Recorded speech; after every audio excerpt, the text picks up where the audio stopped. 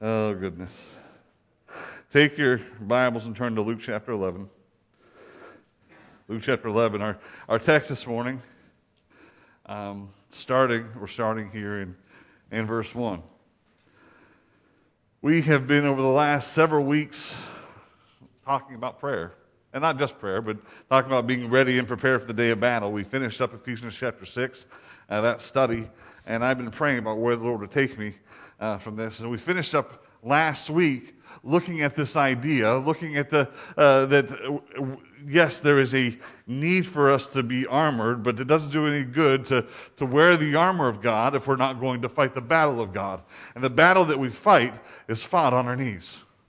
That's why at the end of the armor of God, the last piece of the armor is given to us, the helmet of salvation and the sword of the Spirit, he says, praying always. The very next step in that is prayer. And listen, if we're going to do anything, if we're going to do anything for God on this earth spiritually, we're going to have to fight a spiritual battle. It says that in verse 12, that we fight or that we wrestle not against flesh or blood. But I don't want you to think that the only reason we pray is because we're in a spiritual battle. In fact, it doesn't do any good to fight through prayer if you don't know how to fight. Has anybody ever got themselves into a fight and you didn't know what you were doing? It never ends well.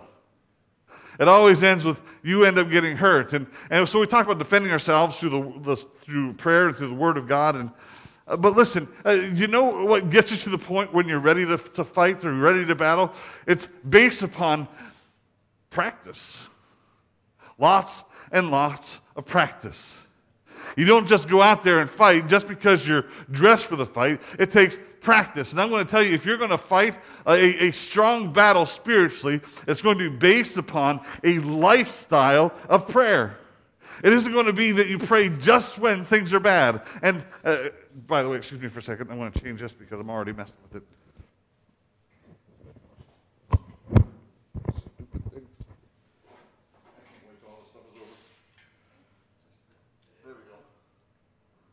Now you have to look at my ugly face too. This one doesn't get sucked in my mouth. All right. It's based upon a lifestyle of prayer.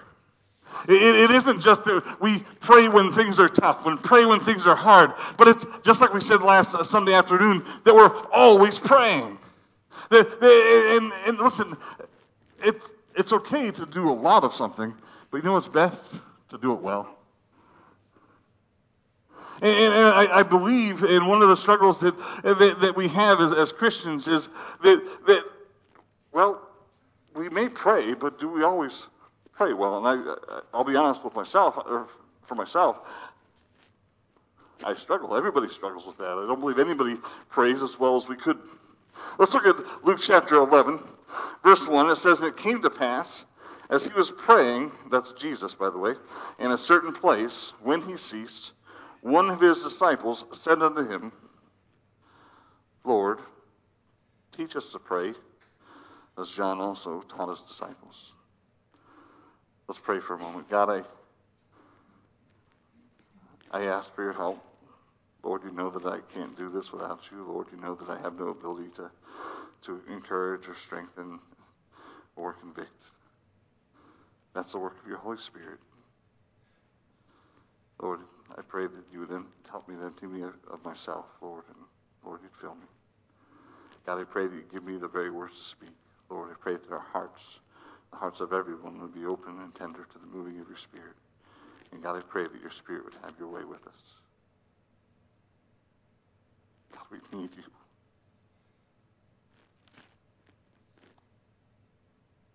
I ask this in Jesus' precious name. Amen.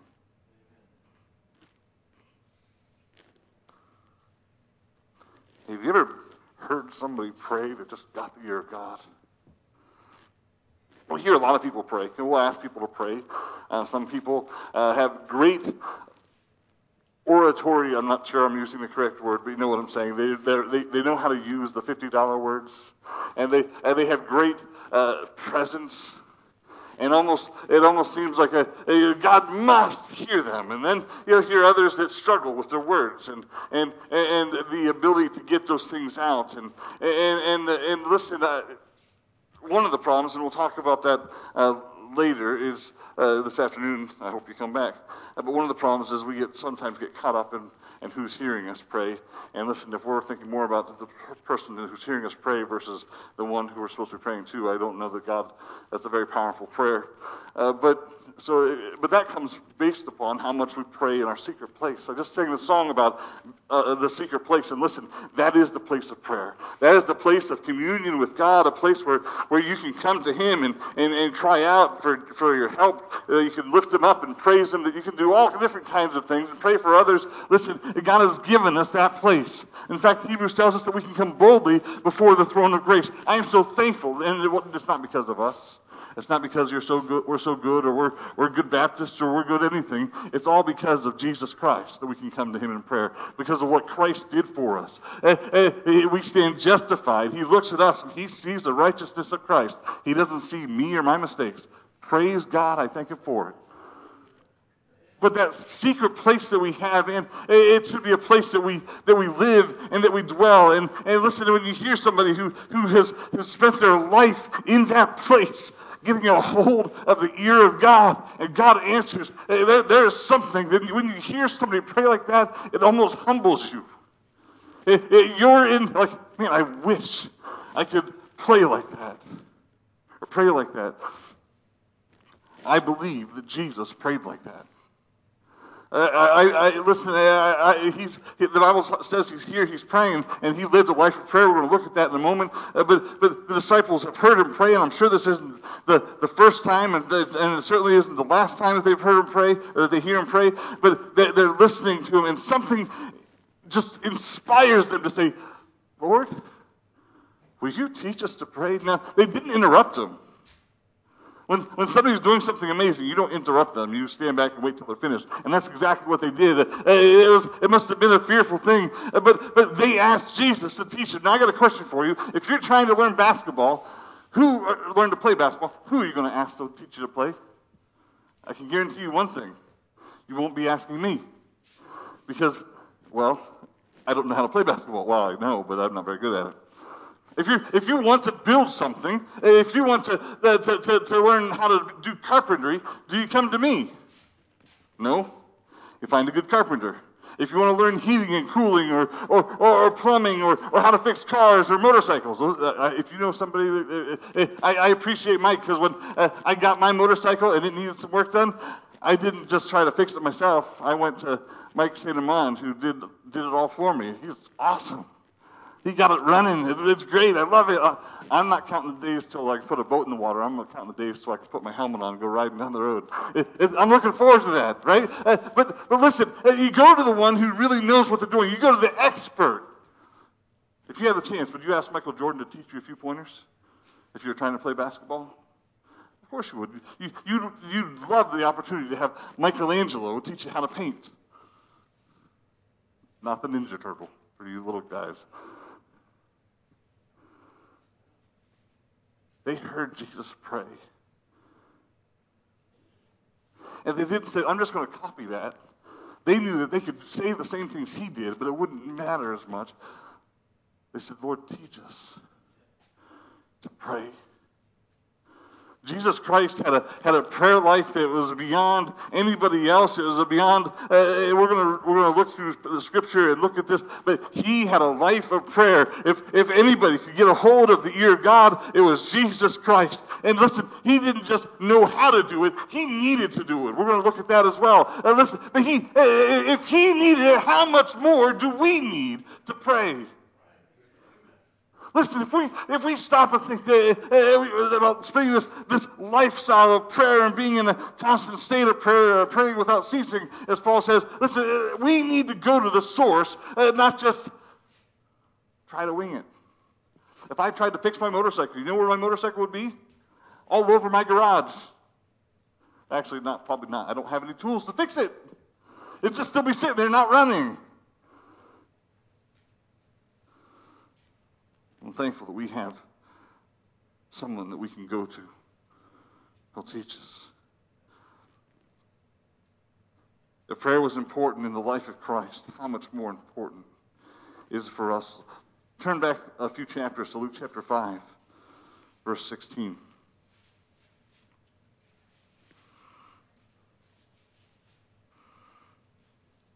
Luke chapter 5, verse 16, we see this. And he withdrew himself into the wilderness and prayed. Again, he is Jesus. The previous verses are talking about how his fame is being spread abroad and people are coming to him for healing. And listen, there was things to do. There was much busyness going on, and he withdrew himself.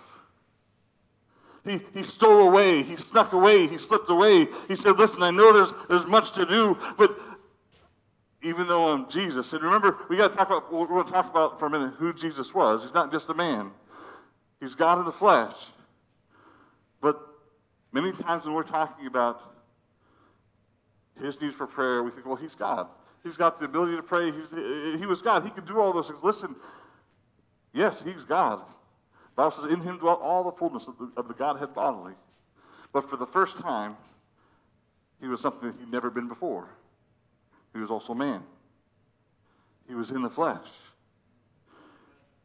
He hungered. He thirsted. He was tempted just like we are. Say, well, he was God, though. He was flesh. All the things that we struggle with, yes, the Godhead dwelt within him. Yes, he was God from the beginning. In fact, the Bible says, in the beginning was the Word was God, the Word was with God. It goes on to tell us that by him was everything made. Without him, nothing would have been made that was made. He was there at the very beginning. He was there before the beginning. The Bible says that before, in Revelations, before the foundation of the earth, the Lamb was slain. Listen, he was always there. He continues to hold this world together. He is God. But he's also man. And we see that in no better place than in the Garden of Gethsemane, where he prayed and cried and said, not my will, but thy be done. We pushed that flesh part off of him so much because of the miracles and all those other things that we did. But understand, he did that because God led him to do it. He did it because the Spirit of God empowered him to do it. And as such, he is our greatest example. The greatest model, because he submitted himself to the authority of the Father. The Father sent the Son to be the Savior of the world. He yielded himself to the leadership of the Spirit. The Spirit led Jesus into the wilderness. Yes, he was God. And I'm not trying to take away his deity. Listen, there are too many false religions out there that try to take the deity away from Jesus. And listen, I'll stand here until my dying day telling you that Jesus Christ was God, is God, and will always be God. But while he was here on this earth, he was in a body of flesh with the same limitations that you and I have. It wasn't until he was glorified he could walk through doors. Right? After his resurrection, he received his glorified body. Then he walked through the doors. You say, well, he was God. He could have done it. Not unless God told him to. We'll get to that. I'm getting ahead of myself.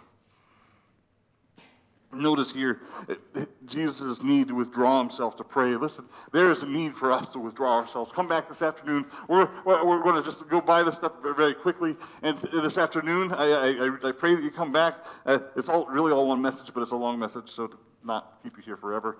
And we're going to split it into two. But listen, there are some things practical things that we need to do that help us to be able to live a life of prayer, just like Jesus did.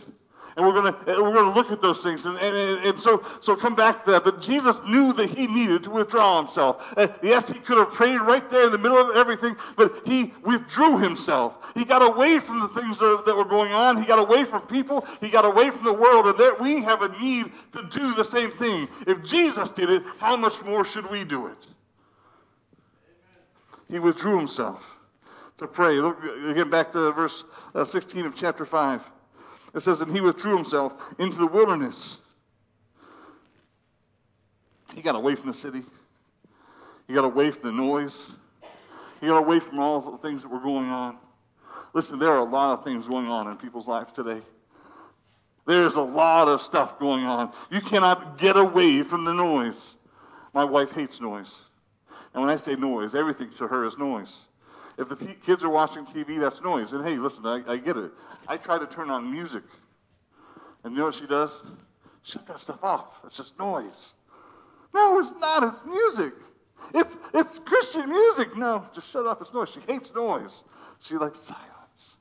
But we have 4 kids, and you know what? There's never any silence.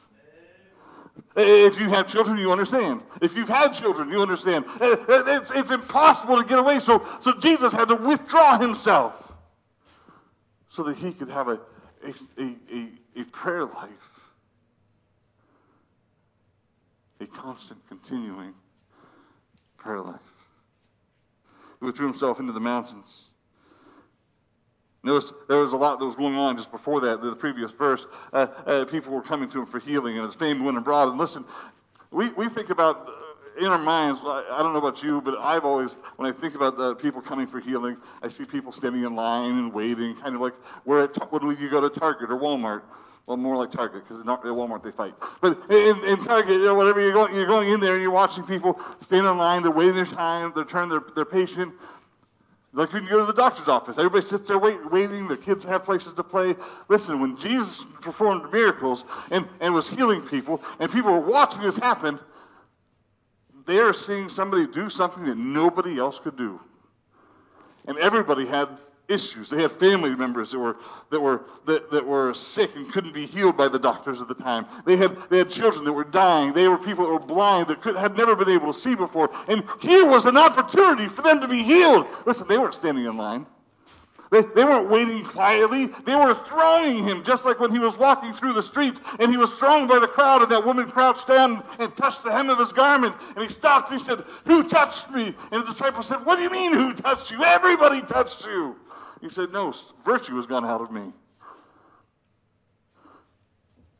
Well, everybody was touching him. She touched him with faith, wanting healing.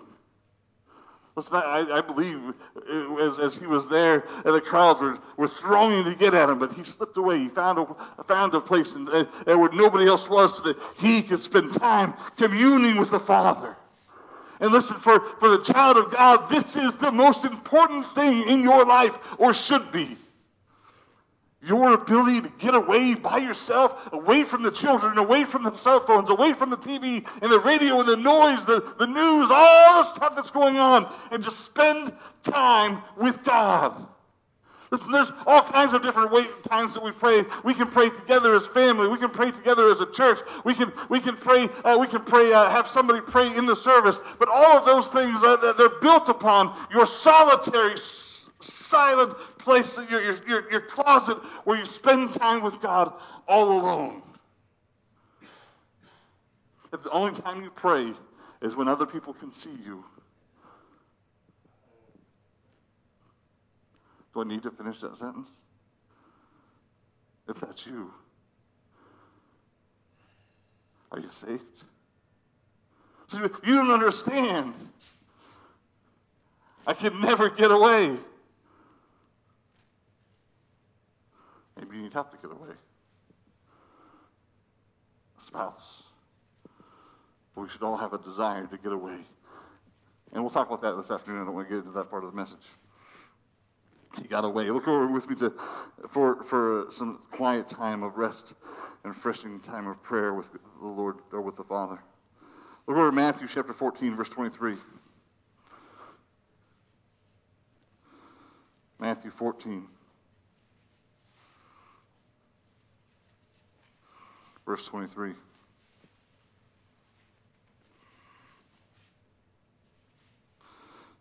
Verse 23 says this: "And when he had sent the multitudes away, he went up into a mountain apart to pray. And when the evening was come, he was there alone." Now, this is right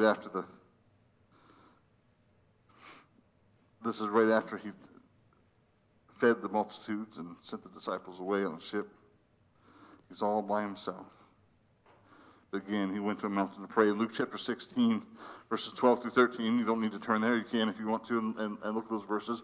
But there, just prior to his making a decision of who to call as his disciples. Listen, he had followers, lots of people that were following him, but it was the next day that he appointed his disciples, and he spent, the Bible says, all night in prayer.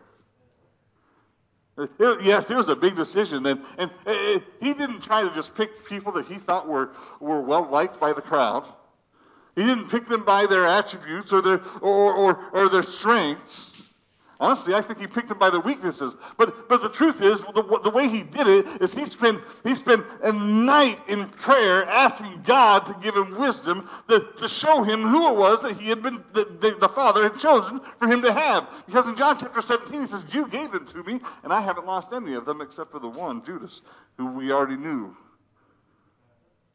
When's the last time we spent an entire night in prayer over a decision? Have we ever done that? Say, well, I don't have it all. I had lots of stuff to do. You don't think Jesus did? But he found it that important. Now, if Jesus found it that important, how much more should we?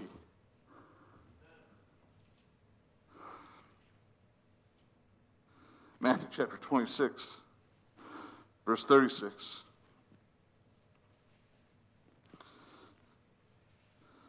Many of us are familiar with this passage.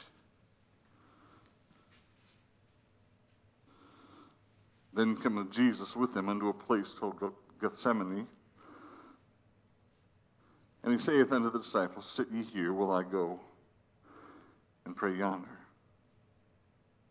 And we know what took place in that garden. He asked the disciples to watch and pray.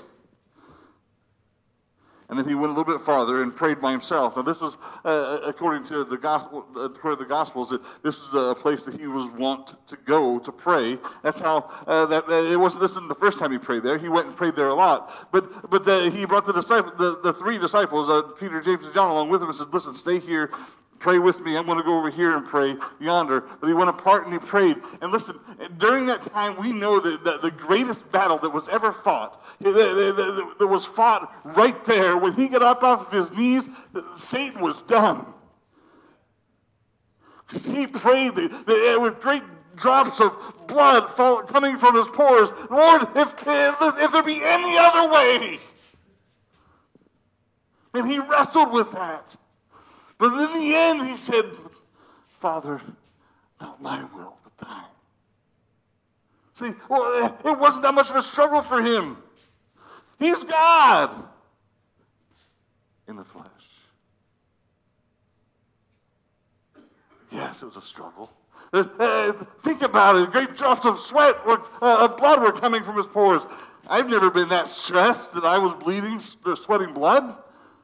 I don't know of anybody that's ever done it besides him. But he wrestled with that decision. Listen, I am so thankful that when he came to the end of that prayer, he said, "Not my will, but thine be done." Listen, it gives me hope. Because Satan doesn't have to win the victories. Jesus won it right there. There are too many Christians today that are struggling in their Christian life with some mountain that they can't overcome, with some battle that they have with addiction, with some battle that they have with sin, and they say, "God, I can't do it, I can't do it." You can do it through the strength of Jesus Christ, but you need to wrestle in prayer. Too many times we'll pray once and say, "Okay, God, I prayed. Do it." Jesus taught them in Luke 18:1 a parable that said that he was teaching them this, that they would learn to pray and not to faint.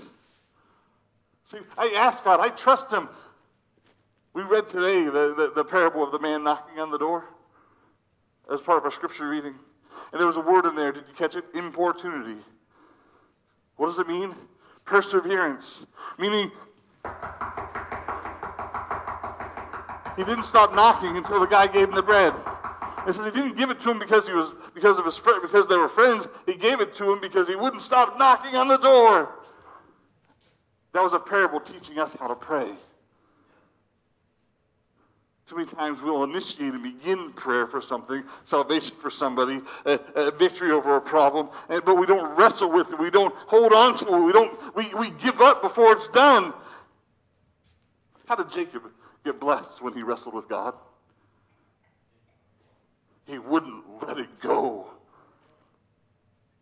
He was wrestling God, and God could have killed him. God could have done any number of things, but he would not let him go until God blessed him. And listen, he even touched the hollow of his thigh and put his hip out of joint. And listen, there was great pain and great cost because he never walked the same again. He was limited in what he could do, but he got that blessing because he wrestled. Do we wrestle in prayer? Listen, if Jesus needed to wrestle, how much more do we need to wrestle in prayer? The Bible says, for we wrestle not against flesh and blood, but against principalities and powers. And listen, what's the time of that spiritual battle that we fight? Too much of us fight like this. You ever seen that kind of fight?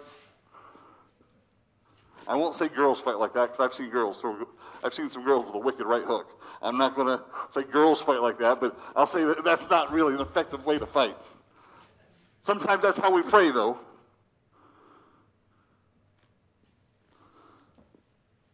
If Jesus needed it, how much more? Not only did Jesus live a life of prayer, Jesus taught on prayer. This afternoon, we're going to look at a passage where Jesus is teaching on prayer, but for this, we don't have time. There's so much that Jesus taught on prayer that we'd be here all day. So, but I will talk about a couple different passages here. One, Luke chapter 18, verse 1. I've already mentioned it here, but look, turn over to it. Luke 18, verse 1 says, and he spake a parable, and again, he is Jesus, unto them to this end, that men ought always to pray and not to faint. We just covered this, so I'm not going to beat this down. But listen, this was one of the greatest teachings that Jesus Christ ever gave us on prayer. Is that once we start praying, that you don't stop praying, that you just keep praying until God blesses. How many of you have ever heard of George Mueller? If you've never heard of George Mueller, go find a library. Go get on Amazon. You can read the autobiography of George Mueller's life. He was a man of prayer. He started out as a young man running away from God. He swindled people out of money. He was just a bad guy as a teenager. But he got saved. And God called him to preach. And he went to Bible college. His father pretty much told him, "Listen, you're on your own. I'm not paying for anything. You want to go to the seminary and learn to be a preacher? You go do it on your own." So he went and did it. He learned to trust in the Lord instead of trusting in others. As a pastor, the first pastorate that he took, he was married. He had a young wife. And the first church that he took, it was just a small church. They came in and said, "Listen, we can pay you this much." He said, "I don't want your money." Wouldn't you all like if I said that? I don't want your money. I want God to take care of me. The Bible teaches us how to do it. And I'll throw this out there. I'm not trying to backpedal. He said that this wasn't the way that the Bible teaches him to live. He believed God was using him as an example for other people to grow their faith. So it's in his journal, not in his autobiography. I'm not saying that you can read it for yourself. He said, "I don't want your money." He was if people want to help, if God lays it upon their heart, there's a box. Just put this box in the back. And if the Lord lays it on somebody's heart, they can drop something in to help take care of us. But that's only if God tells them to. I don't want it to be a requirement. The first couple of years, God blessed miraculously. In fact, in his autobiography, it shows how much he would have gotten if he'd agreed to the paycheck. And then it shows how much they received in those first 3 years. It was like triple or quadruple the amount that was in his original paycheck. God took care of him. But he did that for this purpose, so that they would learn that God can do it greater than they could ever imagine. Because there came a point in time when there were hungry days. Days when they didn't have up 2 farthings. That was back over in England. They didn't have anything to rub together. They'd be down to their last meal and no money to go buy anything else. And they would pray and God would provide. Listen, he went from pastoring that church and continued to pastor that church, then started orphanages and started taking care of children that were living on the streets and people bringing their kids. And listen, they never once went around and said, hey, can you guys give us money? They never required anything from anybody bringing a child. They never charged anybody any money. They didn't advertise saying, hey, we have a need. They just prayed. And there are some amazing, miraculous answers to prayer if you read through there, and they're all recorded. You can find this stuff out. It's open information. But there were times when they didn't have food to feed 100 children, and the bread wagon broke down outside, and they had food suddenly because they didn't want to go bad. Not them, but the guy who was driving it. Bringing milk for the kids. Listen, God can provide and God can take care of us, but listen, He requires that we pray. There are people that have an amazing prayer life because they learned to pray and not to give up. There are times when his faith was challenged, by the way, as well. One of my favorites is an account of they had a bill, a very large bill that needed to be paid by a certain date. And they didn't have the money. They didn't have any money for it. And he prayed for that, knowing the date was coming, prayed for it for 3 weeks. And until the day that it was due, he didn't have anything. On the day that it was due, the mail came in, and in the mail was a check for the exact amount for what they owed. It was a check that was sent from a small island, mailed 5 weeks before. It just took so long for it to get there. You know what that taught him and should teach all of us? God knew what the need was long before and provided for it long before. He just wanted him to pray until it got there. You know, there are times where God just wants us to continue praying. In fact, we read that earlier. Knocking you shall receive, or asking you shall receive, knocking shall be opened unto you. The words mean knocking, asking, receiving. Don't stop. Have faith. Trust God. But don't quit praying. But here's the problem with most of Christianity today, and it's in the same chapter down here in verse 8. Luke chapter 18, look at verse 8 with me. Right after teaching this parable on how to pray and not faint, he says, I tell you that he will avenge them speedily, speaking of God avenging for his own elect. But he says, nevertheless, when the Son of Man cometh, shall he find faith on the earth.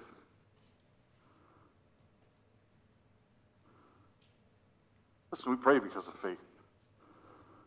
We keep praying because we believe God will answer. Here's the question. Will Jesus find us praying? Will he find us with enough faith to pray? Or will we just try to figure it out on our own? And that seems to be a malady, a problem with us. If I need something, I'll figure a way out. I'll fix it. I know who I can go to take care of this need. I know if I just spread this out there and I whisper it around some people, they'll hear me and they'll fix it for me. No! The first thing we should ever do is to go into our secret place and shut the door behind us. And get on our knees and go to our Heavenly Father, who the Bible teaches us is the giver of all good gifts, and pray. Why was it necessary for Christ to pray? God in the flesh. I want you to notice a few verses. Turn over to Acts chapter 2, verse 22. And I already touched on this, so we won't be here for too long, but sometimes I get ahead of myself. Acts 2:22. Why do you need to pray? It says, ye men of Israel, hear these words. Jesus of Nazareth, a man approved of God among you. Now again, I already touched on this, but Jesus Christ, while he is God in the flesh, while he did in him dwell all the fullness of the Godhead bodily, was flesh.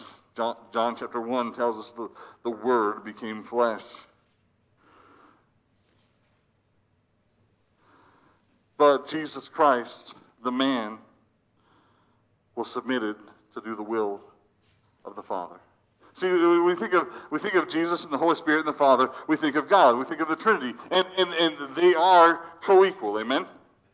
There is not one greater than the other. The Holy Spirit is God, Jesus is God, and the Father is God. But there are three separate persons, and just like my wife is just as smart and as good and as equal as me, we also see, actually smarter than me, by the way, and prettier, much prettier. But God demonstrates the authority and the position, even in the Godhead. You have God the Father, God the Son, and God the Holy Spirit. Look over with me to Matthew chapter, where is it? Sorry, John chapter 4.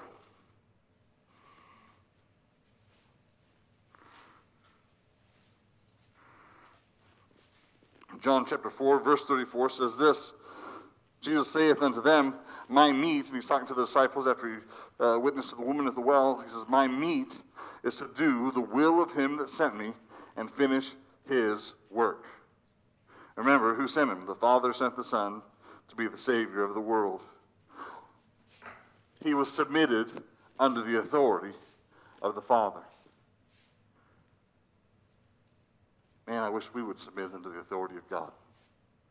We call Jesus Christ Lord. And in fact, Jesus confronted some of his followers. He says, you call me Lord, but you don't do the things that I say. Jesus is a perfect example as a man. He was the perfect man. He was in the flesh, and yes, in him he was God, but he lived a sinless life, not as God, but as man. Tempted like we were, yet without sin. Not because he was God, because he was submitted to the Father and to the Spirit of God. Can I prove it? Yes. Here it tells us that he was submitted unto the will of the Father. John chapter 5, verse 19. It says, then answered Jesus and said unto him, verily, verily, I say unto you, the Son can do nothing of himself. Who is the Son? Jesus. Notice it's a capital S, says, can do nothing of himself, but what he seeth the Father do, for what things soever he doeth, these also doeth the Son likewise. The Son, Jesus, did what the Father would have him to do. He was submitted unto the authority of the Father. He didn't just walk willy-nilly and do what he wanted. He did what the Father led him to do. Turn over to John chapter 5, verse 30. John chapter, you don't have to turn, it's right there. John chapter 5, verse 30, he says, I can of mine own self do nothing. As I hear, I judge, and my judgment is just, because I seek not mine own will, but the will of the Father which hath sent me. You know what this means? That not only is he the greatest example, because he's perfect, he's the greatest model. If we want to live and be pleasing unto God, our Heavenly Father, we don't just follow the example of Jesus Christ, because listen, there are lots of examples of things out there that we can't meet up with. And listen, in ourselves, we can't be perfect either. But because he was submitted unto the Father and led and filled by the Spirit of God, he is our perfect model. He was our perfect model.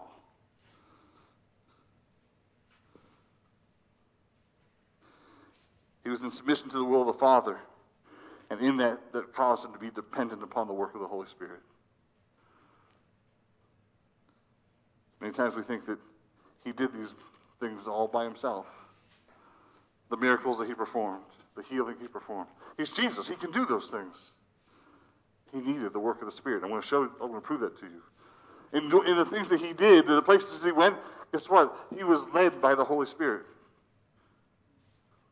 Look with me over to Luke chapter 4. Luke chapter 4, verse 1. You know this account or this passage. Jesus had just been baptized. The clouds have opened up. The Father speaks to the Son, and the Holy Spirit descends like a dove. He says, this is my beloved Son, in whom I am well pleased. The very next verse, at the beginning of the next chapter, says, and Jesus, being full of the Holy Ghost, returned from Jordan and was led by the Spirit into the wilderness. He was submitted to the leadership of the Holy Spirit. He was filled with the Holy Spirit for his work.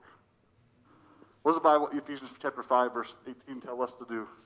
Be ye not drunk with wine, but be filled with the Holy Spirit. What's Galatians chapter 5 tell us? To walk in the Spirit, to live in the Spirit. What does that mean? We're to follow the example that Jesus Christ laid out for us. We're to follow that model. If he can do it, we can do it too. And you say, well, I'm saved and I have the Holy Spirit within me. Yes, you do. Romans teaches us that if you're saved, that you have the Holy Spirit. 1 John says that you have an unction, that you've been anointed with the Holy Spirit. Praise God for that. But there's a difference between being indwelt by the Holy Spirit and being filled by the Holy Spirit. You can look it up later, Acts chapter 6, when they were having a problem within the church. They decided to deal with it by, the problem within the church was that there were widows that weren't being taken care of because the church had grown so fast. And people began to complain, so they said, listen, we're gonna fix this. You guys appoint men, we call them deacons now, to be servants. And do you know what they did? They said, here are the qualifications. Full of the Holy Ghost is number one. See, they're all part of the church, which means they're all indwelt with by the Spirit, right? Amen, yes. They received the Holy Spirit in Acts chapter 2, so they were all indwelt with the Holy Spirit. But they weren't full of the Holy Spirit. Only some of them were. They were able to look and see. It tells me a couple things. There are some Christians that are not walking in the Spirit. You know why? Because they aren't submitted to the leadership of the Spirit of God in their life. They're not full of the Holy Spirit. And you can tell if somebody is. And you can tell if somebody isn't. Jesus here was filled with the Holy Spirit, and he was led by the Holy Spirit. It's a word of as if somebody took him by the hand and walked him around. He was submitted to the leadership of the Holy Spirit, and that Spirit led him up into the wilderness to pray and to fast and to be tempted of Satan. Look with me to verse 14 of chapter 4. And Jesus, this is after that temptation, and the devil has departed him for a season. Verse 14, and Jesus did what? He returned in the power of the Spirit into the Galilee, and there went out fame of him through all the region round about. Again, he's filled with the Spirit. Why is he filled with the Spirit? Do you know what happens? Man, he spent a month fasting and praying. The Bible tells us, and actually Luke chapter 11, if you continue reading on towards the end of the chapter, the Father is more than happy to give the Holy Spirit to any child who asks of him. What was he doing for those 40 days? Yes, he was being tempted, but he was praying and fasting because that was the beginning of his ministry. Man, anytime God's calling us into something, calling us to do something, we need to spend some time fasting and praying and seeking the power of the Holy Spirit. This whole Walk with Jesus thing, 23 families, most of them are not from this church. Praise God, that many people will hear the gospel and get to see the final week of Christ's life, his death, his burial, and his resurrection. They'll get to hear the gospel. They'll get to see what Easter really is all about. It isn't about the chocolate eggs and all the other candy and the rabbits and all that stuff. It's about Jesus Christ. But more than the editing, which listen, I'm thankful for Brother Dan because I cannot edit. I'm thankful for those that came in and decorated because I cannot decorate. I'm thankful for all those that did all of those things. What we need more than all of that is people to pray that the Holy Spirit will work. And pray and not faint. Continuing on, you see, he was filled with the Holy Spirit here. And down to verse 18 through 21 of Luke chapter 4. It says this, the Spirit of the Lord is upon me. This is Jesus. He's reading a passage of Scripture out of Isaiah in the synagogue. Verse 18 says, the Spirit of the Lord is upon me because he hath anointed me to preach the gospel to the poor. He hath sent me to heal the brokenhearted, to preach the deliverance to the captives, and recovering of sight to the blind, to set at liberty them that are bruised, to preach the acceptable year of the Lord. And he closed the book, and he gave it again to the minister, and sat down. And the eyes of all that were in the synagogue were fastened upon him. And he began to say unto them, this day is this scripture fulfilled in your ears. He was the fulfillment of that passage of Scripture. He got up in the synagogue. This was a passage they've heard read before. They've talked about it. They've discussed it. And he said, I am the fulfillment of this scripture. But what did that scripture say? The Holy Spirit had come upon him and filled him because he had been sent there to preach and to heal. Again, he submitted to the Spirit of God. Luke chapter 5, verse 17.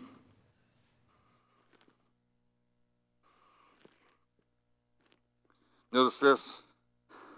And it came to pass on a certain day as he was teaching that there were Pharisees and doctors of the law sitting by, which were come out of every town of Galilee and Judea and Jerusalem. And I have this underlined in my Bible. And the power of the Lord was present to heal them. Why would it specifically say here that the power was present to heal them if there were other times when the power wasn't present to heal? He's Jesus. He could do whatever he wanted. No. He could do what the Father wanted him to do and what the Spirit of God led him to do and empowered him to do. Chapter 6, verse 19, and you don't have to turn there. We already mentioned it, the passage of Scripture where the woman touched the hem of his garment. And he stopped and turned and looked at her and said that virtue had gone out of him. Can I say this? When you're filled with the Holy Spirit and God is using you and you're serving. Listen, I'm not talking about. I don't perform miracles. I'm not talking about that thing. But listen, if God fills me with the Spirit during a message and I preach my heart out using the gifts that God has given me, doing exactly what He wanted me to do, at the end of it, I am exhausted. You say, well, you just work one day a week. You don't know how many times I hear that, Brother Dan. All you do, no, listen, the work that I do, I'm not trying to glorify me. I just want to get away from that. I'm not trying to glorify me. Any preacher that's filled with the Spirit of God is exhausted when they're done. Not because walking around up here and talking takes a lot of energy and exercise. My wife works harder than I do every single day of the week. She's taking care of 4 kids, running a business, and taking care of me. She works harder than I do. But there's something when you've been serving God, the power of God has been going through you, it's exhausting. And Jesus felt it. He felt the same thing in Luke chapter 8, verse 46. It's he knew that spirit had gone out, or that power had gone out of him. He is a perfect example. Prayer was essential to Jesus. This is the end. Our last point for the message. You're all excited. But prayer was essential in his life. Jesus taught us that power comes from secret prayer. Not by our words, not by his words, but by his example. If we're going to live a life that pleases God, if we're going to do anything for the Lord, if we're going to have a close walk with the Father, listen, we need to live a life that includes and is led by secret prayer. Meaning, I'm not praying in front of everybody. Listen, there's nothing wrong with corporate prayer. In fact, the Bible teaches that. But that corporate prayer, that family prayer, all of that prayer is based upon and built upon the foundation of my own prayer life when I shut the door in my closet and I get on my knees and I seek the face and the presence of God. Last passage, Mark chapter 1, verse 29 through 37. And if you've ever read in the book of Mark, it's written differently than the rest of the Gospels concerning Jesus' ministry. There's a phrase here that we see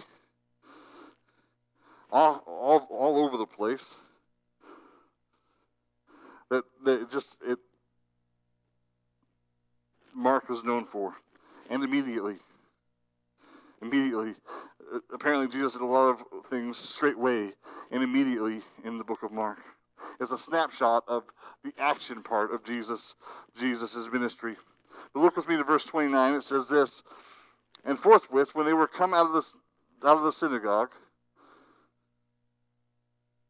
Sorry. And forthwith, when they were come out of the synagogue, they entered into the house of Simon and Andrew with James and John. But Simon's wife, his mother, lay sick of a fever, and Anon, they tell him of her.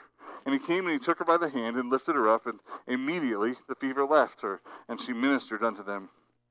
And at even, when the sun did set, they brought them unto him all that were diseased, and them that were possessed with devils. And all the city was gathered together at the door. And he healed many that were sick of diverse diseases, and cast out many devils, and suffered not the devils to speak, because they knew him. Stop right there.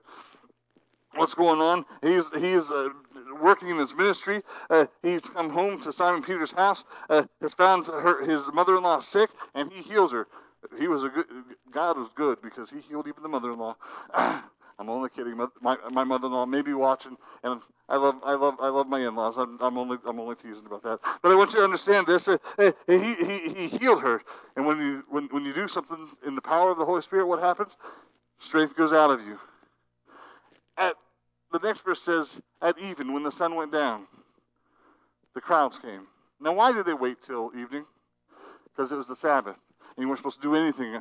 But they knew he was in town. They heard about it, and they were all waiting to get there. They all heard that Jesus was out and about, and he was healing, and he's at Simon Peter's house. We know that he's there. So it was almost like a starting line in a race. You ever seen the old film of when they opened up the territories to the people that they were giving away free ground? It was like a certain date. You've seen it, brother. They said go, and all the wagons, and the people on the horses, and the families were all trying to rush to get to that land because they were giving away free land. And people died in the process of that because they got trampled in it. I can imagine that people were sitting in their homes, they didn't have watches back then, looking at the sundial or watching the sun go down, and as soon as it wasn't Sabbath anymore, man, they got their sick one, their loved one, the one who needed help, the one who was dying, and they picked them up and they raced to Jesus. And they surrounded the house, and they beat on the door. And until it was done, he healed them. He took care of them. Listen, you know why he did it? Yes, he was God. Yes, he could perform miracles. He did it because he loved them and he was compassionate enough. The power was on him to heal. He healed, he cast out the devils, binding them so that they couldn't speak and reveal who he was. And he did all that till late at night. Listen, it didn't start until it got dark. I don't know about you, but I can guarantee you he was exhausted after all of that. He was tired from all the works that he was God, but in the flesh, he was exhausted from all of that. I don't know about you, but when I work hard, especially late at night, I like to sleep. But I have a feeling Jesus didn't get much sleep. Look at the next verse. And in the morning, rising up a great while before day, he went out and departed into a solitary place, and there prayed. And he was tired. He was exhausted. He had been physically, he had been up healing. And listen, they were probably still camped around his house. And he had to get up early before anybody else was awake. And he had to get away by himself to meet with the Father. Listen, I understand there are times when we need rest. And listen, I am not one to tell anybody that you should spend all night praying every night and never sleep, because the Bible doesn't teach us that. But the most refreshing thing that we can do, the greatest thing that we can do, is live and cultivate a life of solitary, silent, away from everybody else, prayer where we meet with God every single day, and Jesus knew the importance of it. If anybody deserved rest, it was Jesus. The apostles probably would have let him, or the disciples probably would have let him sleep all day if he wanted to. But he woke up before they did. Because he knew that he needed to spend that time with the Father to be refreshed and filled with the Spirit. I'm not going to ask you about your prayer life. I'm not going to ask people about whether or not they have family prayer time. I'm not going to ask you whether you come to prayer services here. Listen, don't tell me anything, but God knows you, and God knows your heart, and He knows how much time you have spent with Him in the last week, in the last month, in the last year. Do you have a daily time where you've set aside to get away from everybody else, to get on your knees, to get on your face, and just meet with God? So you don't know how hard it is. Listen, come back this afternoon. We're going to talk about practical ways in which we can do that, okay? Listen, this is important. God didn't teach us this and then say, good luck, figure it out for yourself. He teaches us practical ways. We're going to talk about that this afternoon. So come back if you can, or watch it if you can. I encourage you to be here. We're going to spend some time in prayer at the end of it, and then we're going to celebrate communion and spend some time just thinking about what Jesus Christ did for us on the cross, His body and His blood shed for us. But my goodness, if Jesus needed to pray, how much more do we? Father God, I thank you for this day. I thank you for another opportunity to preach, Lord. You know that I'm not worthy. God, I pray that you would have your way in our hearts. Lord, that we wouldn't be distracted. Lord, if your Spirit is speaking to us, Lord, that we would just come to you. Seek forgiveness. Lord, help us to make prayer a priority in our life. Not because we want something from you, Lord, because we need something from you. We need that fellowship. Help us, oh God. I ask this in Jesus' precious name. Amen. Heads bowed, eyes closed for a moment.